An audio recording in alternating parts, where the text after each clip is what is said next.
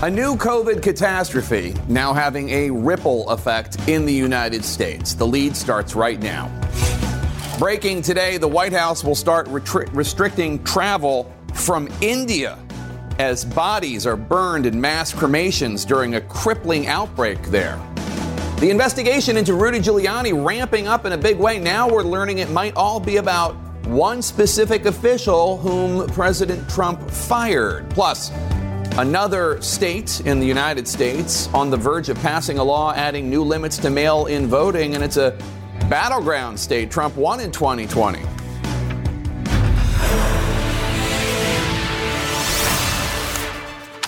Welcome to The Lead. I'm Jake Tapper, and we begin with breaking news in our health lead today. The White House just announced that the U.S. will start restricting travel to the U.S. from India because the COVID crisis there in India is so devastating.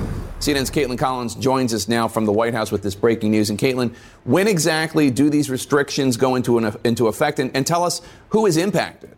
So, Jake, they're not going into effect immediately. This is not starting until actually 12:01 a.m. on Tuesday, May 4th. That's when you're actually going to see these start going into place. And we should be clear that this does not apply to U.S. citizens. If you're a U.S. citizen, you can still come into the country. Those international testing standards, however, are still in place. But instead, this is going to apply to non-U.S. citizens who have been in India in the last 14 days. It's pretty similar language to the other travel restrictions for other countries that are in place. And it also doesn't apply to humanitarian workers. The White House made that clear earlier today because that is something that has been a big concern as humanitarian workers have been going back and forth in addition to the U.S. sending those supplies of oxygen, PPE, things that are desperately needed in India right now as they are dealing with this record number of cases. But, Jake, the White House said they came to this decision after conferring with the advice of the CDC, national security experts. Really, this is something that's been underway, a discussion at least underway for several days here now, and they have now made this decision, but it doesn't go into effect until Tuesday, just to be clear. Harris, whose mother was from India, was Indian American ultimately. She just spoke about this. What did the vice president have to say? Yeah, she actually still has family in India. She said she has not spoken with them since this announcement was made by the White House today, but she did comment on this. She's the highest ranking official from the White House so far to actually talk about this on camera, and this is what she told reporters. We have a responsibility as the United States, in particular as it relates to the people that we have partnered with over the years, to step up when people are in a time of need. Tonight, in fact, we're going to be sending a plane with supplies that will include oxygen and with an expectation that will provide some level of relief. So we haven't actually heard from President Biden on this yet, Jake. He is in Delaware for the weekend, but I do expect that we will hear him address it before they actually go into place on Tuesday. In January 2020, candidate Biden attacked then President Trump for the, quote, reactionary travel bans that Trump proposed during the Ebola crisis. But now he is going to do his own travel ban. Yeah, he was critical because then when Donald Trump was, of course, still a private citizen, he had complained that Obama and Biden did not put travel measures in place in that situation. That was something that you later heard officials say they actually believe worked out in the end. But President Biden did talk about that as a candidate. Now, of course, he is president. These are decisions that are now on his plate and he has to make them. There are a lot of questions also that I've been seeing about why this didn't happen sooner. People asking why these travel restrictions hadn't gone into place, given we have seen these numbers skyrocketing in India for about 10 days now. So the question, I think it's kind of a balancing act there for the White House of when is the right time? Is it dire enough that this needs to go into place? And according to the CDC, this is the decision that they've now made, Jake. All right, Caitlin Collins at the White House. Continuing in our world lead now, the situation in India could not be more dire, with sources telling CNN that the White House travel restrictions starting May 4th, or as a result, today has been yet another day of bodies piling up and crematoriums unable to keep up with the influx of dead. Indian families desperate and unable to give their loved ones a respectful send-off. Hospitals full and running out of supplies. Today marked the 9th consecutive day in India where more than 300,000 cases were reported. And as CNN's Sam Kiley reports now from New Delhi, with only 2% of India fully vaccinated, this nightmare is likely just beginning. A sensor reveals dangerously low levels of oxygen. Stifled by COVID-19, this canister of gas buys this patient time. All of these patients arrived barely able to breathe. This isn't a medical clinic, it's a tent on the outskirts of India's capital, run by volunteers.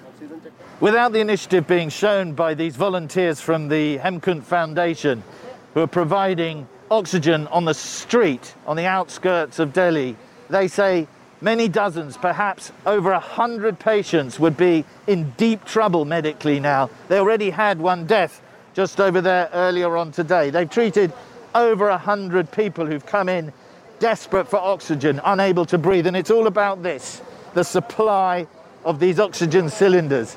It's a 300-mile drive each way to get one of these filled and brought back to Delhi. They cost about $25 when filled. How easy has it been to find oxygen? Oh my God, trust me, this has been the toughest thing we are facing. With COVID-19 infections and numbers of deaths breaking records daily in India, many patients in Delhi have given up on hospital treatment where they know that oxygen is scarce and beds often shared. Pankaj Chandrawal said he was turned away by 3 hospitals. He took off his oxygen mask, demanding to be heard. But they are just not entertaining anything, and they're just refusing all the things. I cannot tell to whom I can blame. It is both government and the hospitals also. Bottled oxygen is mostly produced outside Delhi, and neighbouring states are prioritising their own needs. And so the city gasps, and many die unrecorded in their homes. 93A pocket I. Jitinder Shunti collects the bodies of patients who die at home. He'll pick up 3 in this 1-hour run. Many are even afraid to take their dying loved ones to hospital. Prashant Sharma's family decided to keep his grandmother at home. We were scared seeing the condition around. So we got scared if we took her to any nearby hospital, who is going to, be in touch with her, who is going to give us the information, exact information, what is going on within the hospital. India's government has promised a vaccination campaign with renewed vigour. But with around only 2% of the nation inoculated so far, that's cold comfort here. Now, Jake, the 2% figure is, we believe, reliable, but the figures for the numbers of people infected and dying here are woefully inadequate. For example, here in Delhi, the official figure for death tolls in the last 24 hours is about 375. We know from talking to people running crematoria that figure's at least double that. And those 3 individuals that we saw picked up, for example, very unlikely to be recorded as part of India's official death toll, Jake. All right, Sam Kiley in New Delhi, India. Thank you so much for that sobering report. CNN's chief medical correspondent, Dr. Sanjay Gupta, joins me now. And we should note, Sanjay, that this crisis in India hits very close to members of the CNN family. Our colleague, Fareed Zakaria, lost his mother to COVID in India just a few weeks ago. Sanjay, you have family in India. How are they doing? How difficult is it for you to watch the situation unraveling there? Well, first of all, we're very close. I have a lot of family. Most of my extended family outside the United States lives in New Delhi.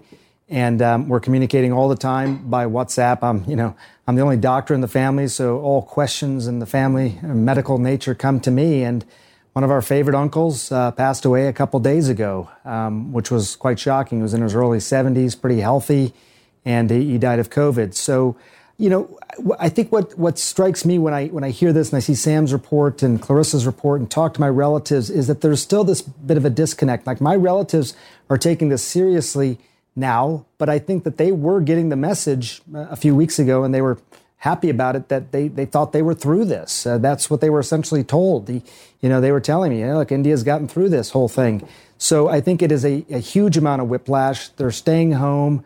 People are becoming more diligent about wearing masks. Mask wearing had gone way down.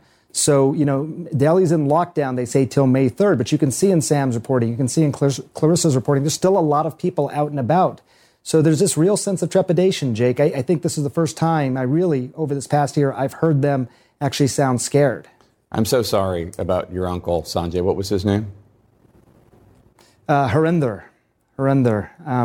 And he was the sort of favorite uncle of all of our cousins, the sort of natural gifted storyteller in our family. And, so I didn't even know he was sick. I mean, because everything was fine. And then it just happened very suddenly, Jake. I'm so sorry. Let's turn to the medical side of this. There's a variant spreading in India. What do we know about this variant? How concerned should we in the United States be about it, especially considering the fact that people are still traveling from India to the United States? Well, we don't know a lot about the variant. We don't know a lot about what the impact of this variant is because there's not a lot of the genetic sequencing that we talk about. So we know that people develop COVID, but they don't know what specific variant of the virus is causing their illness because they're not sequencing enough. What we do know about this variant is that a type of it has been seen in South Africa, a type of it has been seen in California. So it's not just relegated to India. It's probably already spread around the world and now being picked up in various places. It's also becoming increasingly clear from Dr. Fauci and others that the vaccines that we're talking about do seem to be protective against this variant, whether you're here in the United States getting a vaccine or anywhere else. Obviously, the problem there is that not enough people have that sort of immunity yet. Yeah, so let's turn to the good news in this pandemic, or what passes for good news in a pandemic. Today marks a huge milestone, 100 million Americans fully vaccinated.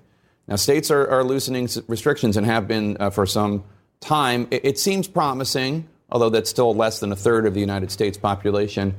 But do we need to be concerned? I mean, there's 26% of the American people, including almost half of Republicans, who will not get vaccinated, according to polling.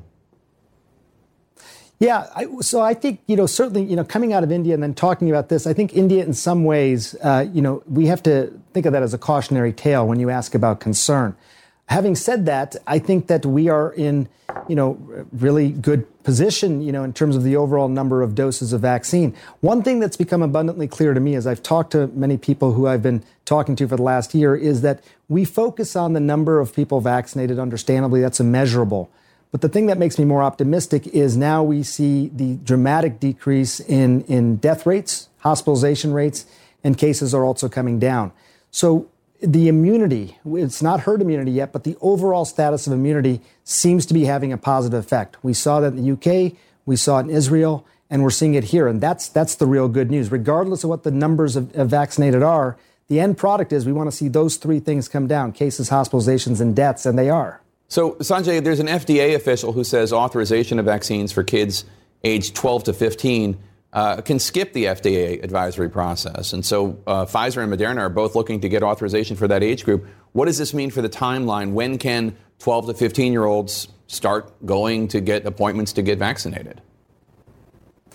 Jake, I can tell you just sort of behind the scenes, our unit, we were prepared for the possibility that might happen today. So we don't know exactly when it's going to happen, but it's going to be soon. We're not, as you point out, going to see that whole process with the advisory committee meeting, making their recommendations. The FDA is still going to look at this data, but essentially they're amending an existing emergency use authorization. So that's really going to expedite it. Should be very soon, Jake. All right. I hope so. Dr. Sanjay Gupta, thank you so much. And again, our deepest condolences on your uncle. May his memory be a blessing. Thank you. New information on the Rudy Giuliani raid, why it may all center on a key firing by President Trump, a name you might remember from impeachment, the first one at least, and the epidemic of the big lie, the shocking number of Republicans who still falsely do not think that Joe Biden won the election fairly. It's in our new CNN poll. Stay with us. In our politics lead today, new details about what feds are actually investigating after they raided Rudy Giuliani's home and office on the Upper East Side of Manhattan this week. The New York Times now reports that raid was connected to former Ambassador Marie Yovanovitch. You might remember then President Trump removed her as the U.S. ambassador to Ukraine in 2019. And as she testified in the impeachment inquiry, Trump was on Twitter attacking her at that very moment, according to the New York Times. In the midst of a Giuliani and a bunch of shady characters trying to dig up dirt on the Bidens, Giuliani wanted her fired. But at whose direction? Former President Trump? Ukrainian officials? Was Giuliani trying to play both sides? The feds are going to great lengths to answer that key question, as CNN's Jessica Schneider now reports. New details about the investigation into Rudy Giuliani and what exactly investigators are searching for. The New York Times now reports at least one of the search warrants served Wednesday sought information related to the former ambassador to Ukraine, Marie Yovanovitch. The same Marie Yovanovitch former President Trump fired in April 2019 and who testified as a witness in his first impeachment trial. Our Ukraine policy has been thrown into disarray, and shady interests the world over have learned how little it takes to remove an American ambassador who does not give them what they want. Investigators want to determine if Giuliani worked to get Yovanovitch ousted from her position just to help Trump, or also to benefit Ukrainians' interests as he sought dirt from them on the Bidens. It's all part of the long-running criminal investigation into Giuliani and an inquiry into whether he worked as an unregistered foreign agent for Ukraine, while also serving as President Trump's personal attorney. Federal agents served a search warrant on his apartment and office Wednesday, seizing several electronic devices. Well, about 6 o'clock in the morning, there was a big bang, bang, bang on the door. And outside were seven FBI agents with a warrant for electronics. I've offered to give these to the government and talk it over with the government for 2 years. I don't know why they have to do this. The agents seemed somewhat apologetic, I might say. Giuliani insists he has never acted as a foreign agent. I have never represented a Ukrainian national or official before the United States government. I've declined it several times. I've had contracts in countries like Ukraine. In the contract is a clause that says I will not engage in lobbying or foreign representation. I don't do it because I felt it would be too compromising. Giuliani was a prominent figure on the 2020 campaign trail for Trump and repeatedly floated false information about the Bidens' ties to Ukraine. The amount of crimes that Democrats committed in Ukraine are astounding. And when you say investigate and call Hunter Biden, I mean, Joe Biden was the guy who did the bribe. And Joe Biden was the guy who took the bribe in order to protect Burisma. Now, Rudy Giuliani was repeatedly asked last night if this criminal probe could be about more than just that possible violation of the Foreign Agents Registration Act. Giuliani, though, says he has not been told anything about the investigation by the feds. And meanwhile, Jake, federal officials, they're really anticipating here a long legal fight over what's contained inside those electronic devices that were seized, because no doubt Giuliani's attorneys will be arguing that a lot of it in there is really subject to attorney-client privilege. Right, as Michael Cohen's attorneys argued before him. Jessica Schneider, thanks so much. Let's bring in Democratic Senator Mark Warner of Virginia. He is the chair of the Senate Select Committee on Intelligence. Chairman Warner, good to see you. Thanks for joining us. So we're told that by Giuliani's attorney that in the last 2 years, the Justice Department has not issued a single subpoena or asked for information. Suspicions of Giuliani's activity in Ukraine is not new. So what do you make of the investigation escalating so significantly right now? I mean, that is a big, bold, audacious move to raid the home and office of the president's attorney, not to mention those of the associates that are also wrapped up in this.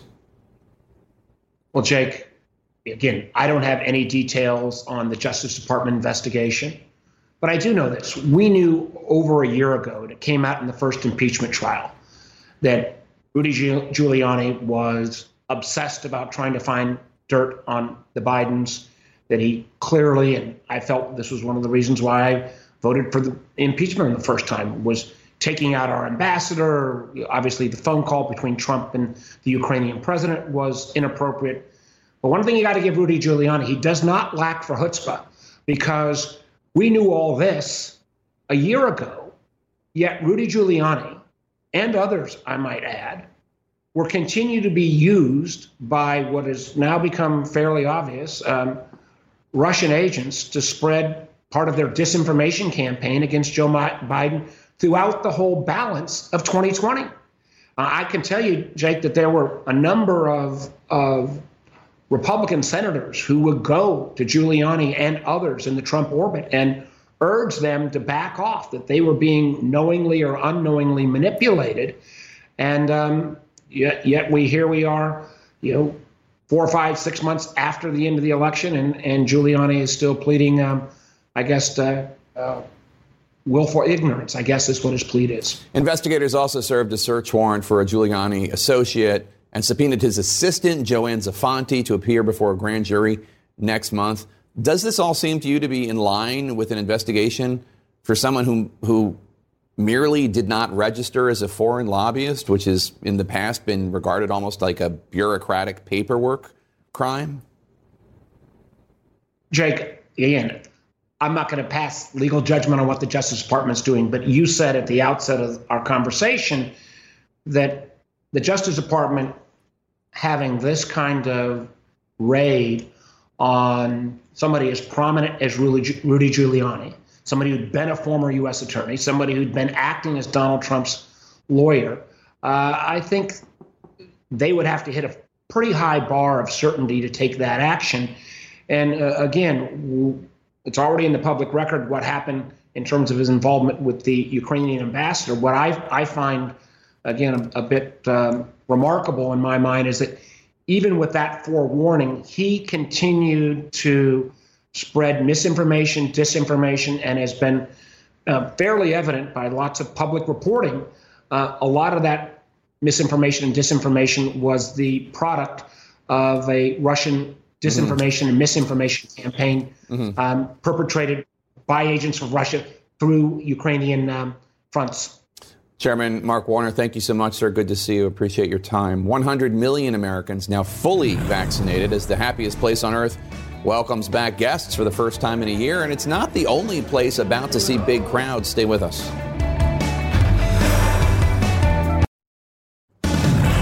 Big news in our health lead today. As of today, more than 100 million Americans are fully vaccinated. The numbers of cases and deaths in this country are going down, all proving one thing: these vaccines work. Case numbers are at the lowest they've been since October. Deaths are down an incredible 80% since just January. States and businesses taking this good news to push ahead with reopening. Tomorrow, fans will pack the stands at the Kentucky Derby. Today, Disneyland opens back up to Californians, which is where we find CNN's Nick Watt. And Nick, the TSA has just made an announcement when it comes to mask requirements. What is it? Yeah, that's right, Jake. So this mask requirement for planes, trains and boats was set to expire May 11th. The TSA just extended it through September 13th. Masks also required here at Disneyland, which, as you mentioned, just opened this morning. But listen, the theme of today has been shots in arms and doors creaking open. Today, we reached a major milestone on the number of Americans who are fully vaccinated. Today, 100 million Americans are fully vaccinated. That's about 30% of the population. The people are getting vaccinated and fighting back COVID, and it's working, and they're ready for a comeback. And I got to tell you, I think the Daily News has it right here. This is going to be the summer of New York City.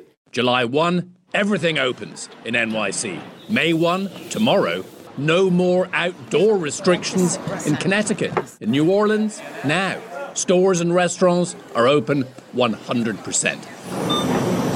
Nationwide, many lives are still being lost, but the average daily death toll lowest it's been for more than 9 months. I think that COVID is not going to go completely away, but I am overall quite optimistic for our healthcare system and for our country as a whole. Are you ready? The challenge now, vaccinating the hesitant and hard to reach. This bar in Milwaukee now hosts a pop-up clinic.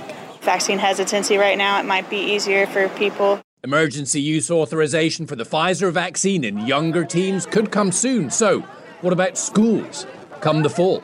Based on the science and the CDC, they should probably all be open. Cruises could be back mid-July, says the CDC in a letter obtained by USA Today with safety measures. Tomorrow, Delta will start filling those middle seats again. And tomorrow, there will be up to 50,000 fans at the Kentucky Derby. Actual fans. People are really pumped up about getting a little bit back to normal. I've always thought of the Kentucky Derby as the world's biggest fashion show, and certainly the rites of spring as well for all of America. Fashion, eh? There will be hats, but also still masks. And I think that people will be very diligent as well. in wearing masks. Otherwise, they may be escorted out. And here at Disneyland, it's temperature checks on the way in. Listen, this is pretty momentous. Disneyland has been closed for about 13 months now, and the CEO said today, we've waited so long for this. Listen, we've all been waiting so long for so much. Let's just hope we continue on this slow road back to normal. Jake? All right, Nick, thanks so much. Appreciate it. It's a state whose Republican governor bragged about how excellently and efficiently their election went. But now Republicans in the state want to make major changes to the way people vote anyway. Does Florida's new voting bill go too far? Stay with us.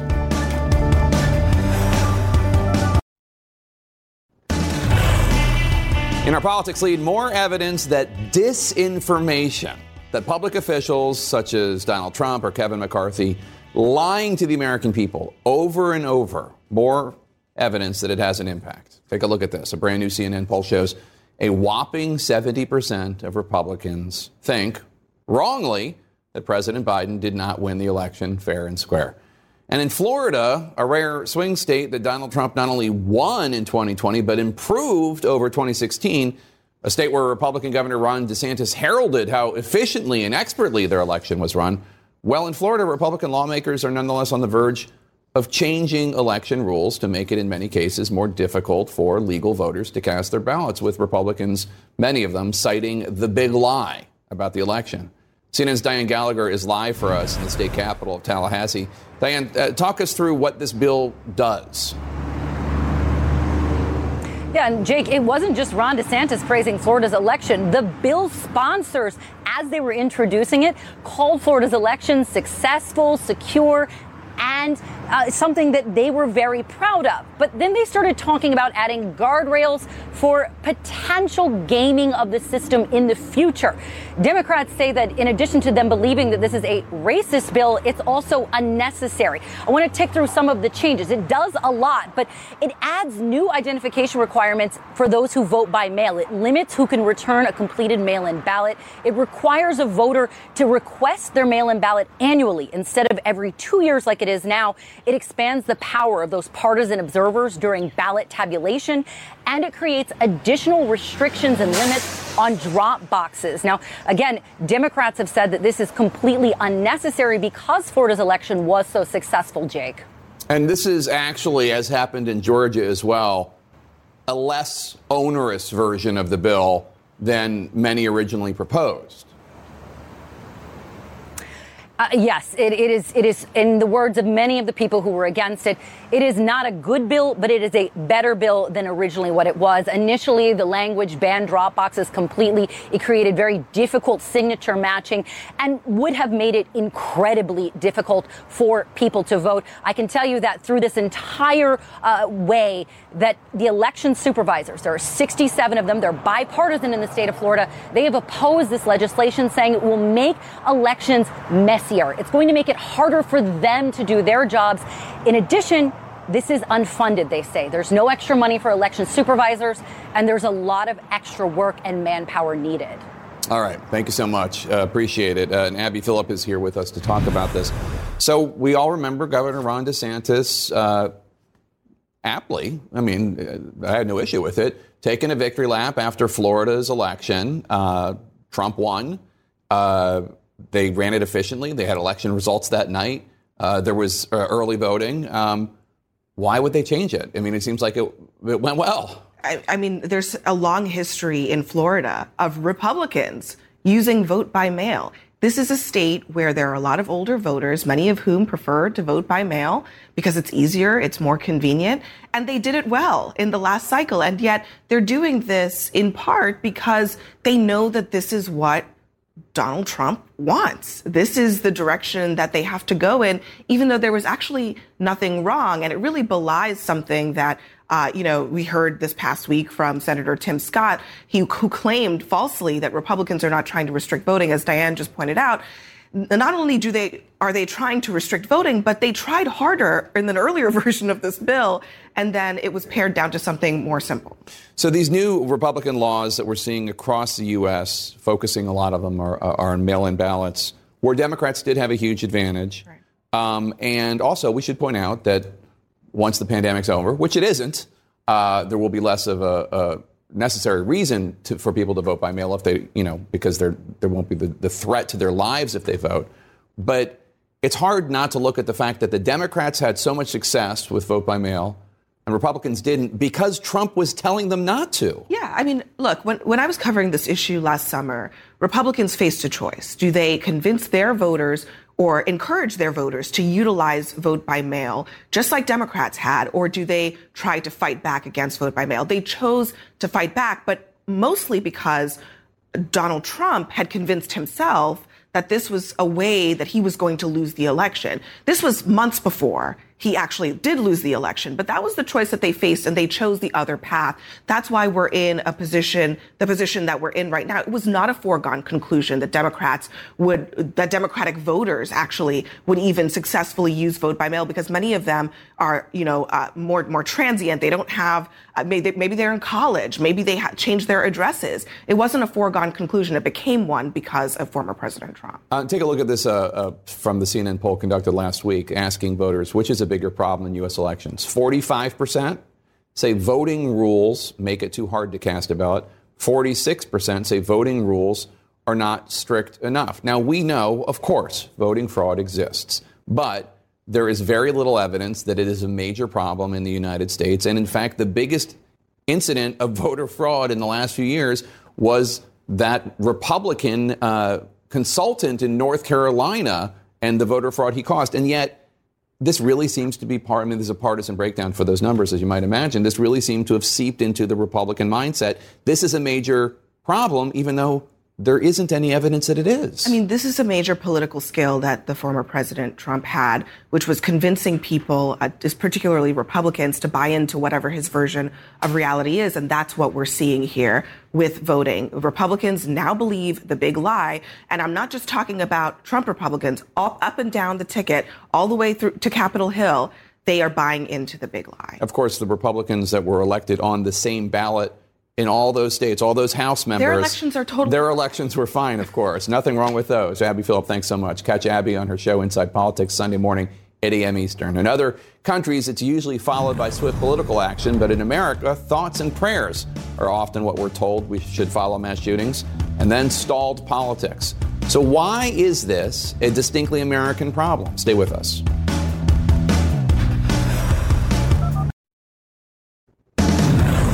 In our national lead, there have been 50 mass shootings in the United States just this April, according to the Gun Violence Archive, and other countries are baffled why the U.S. has not done more to change gun laws. CNN's Erica Hill has the latest in our series on guns in America. 16 children, just 5 and 6 years old, and their teacher gunned down in an elementary school in Scotland 25 years ago. Weeks later, 35 people killed at a popular tourist spot in Australia, prompting massive buyback programs in both countries and strict new laws. The people have spoken, Parliament has spoken, handguns are banned. New Zealand, 2019.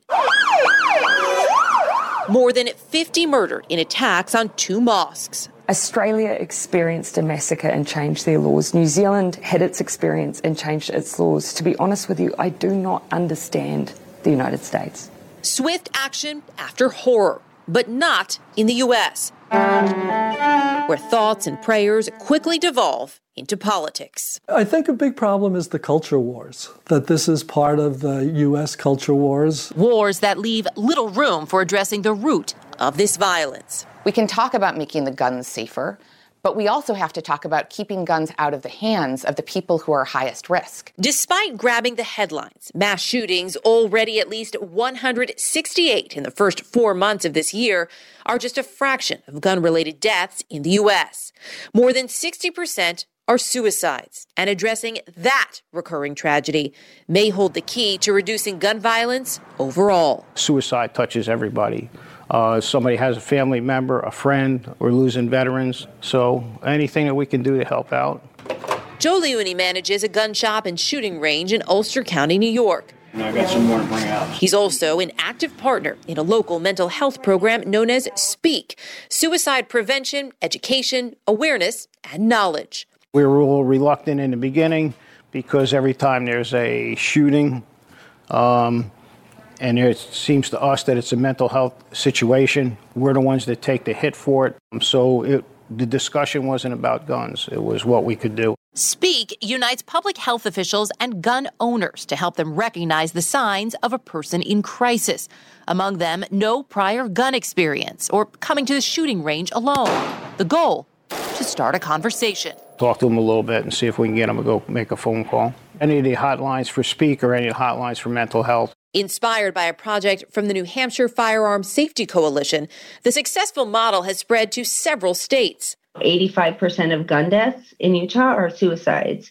Half of all suicides are with a firearm. So this is a community that's really impacted by firearm suicide. So getting the right messenger is critically important. While less than 5% of suicide attempts in the U.S. from 2007 to 2014 involved a gun, nearly 90% of those ended in death. Has there been an experience where you felt you've been able to make that difference for someone?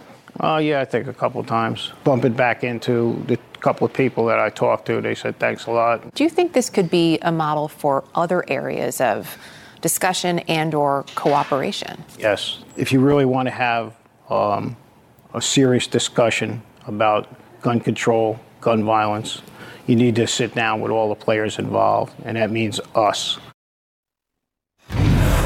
Joe says he's not the only one in the community who really wants to be a part of those discussions. He emphasized how important safety is to the gun community as a whole, and that is something he feels could really be a point of conversation. The woman you just saw from Utah there said, what we all need to do is be open. People need to be open to having these difficult conversations, Jake, to talking with people whose ideas, whose values they may not think align with theirs, and they need to honor that moment and really listen to the things that make you uncomfortable. And I do want to note, it is so important that we all try to look out for one another and recognize the signs. And I do just want to put up on the screen there the Suicide Prevention Lifeline.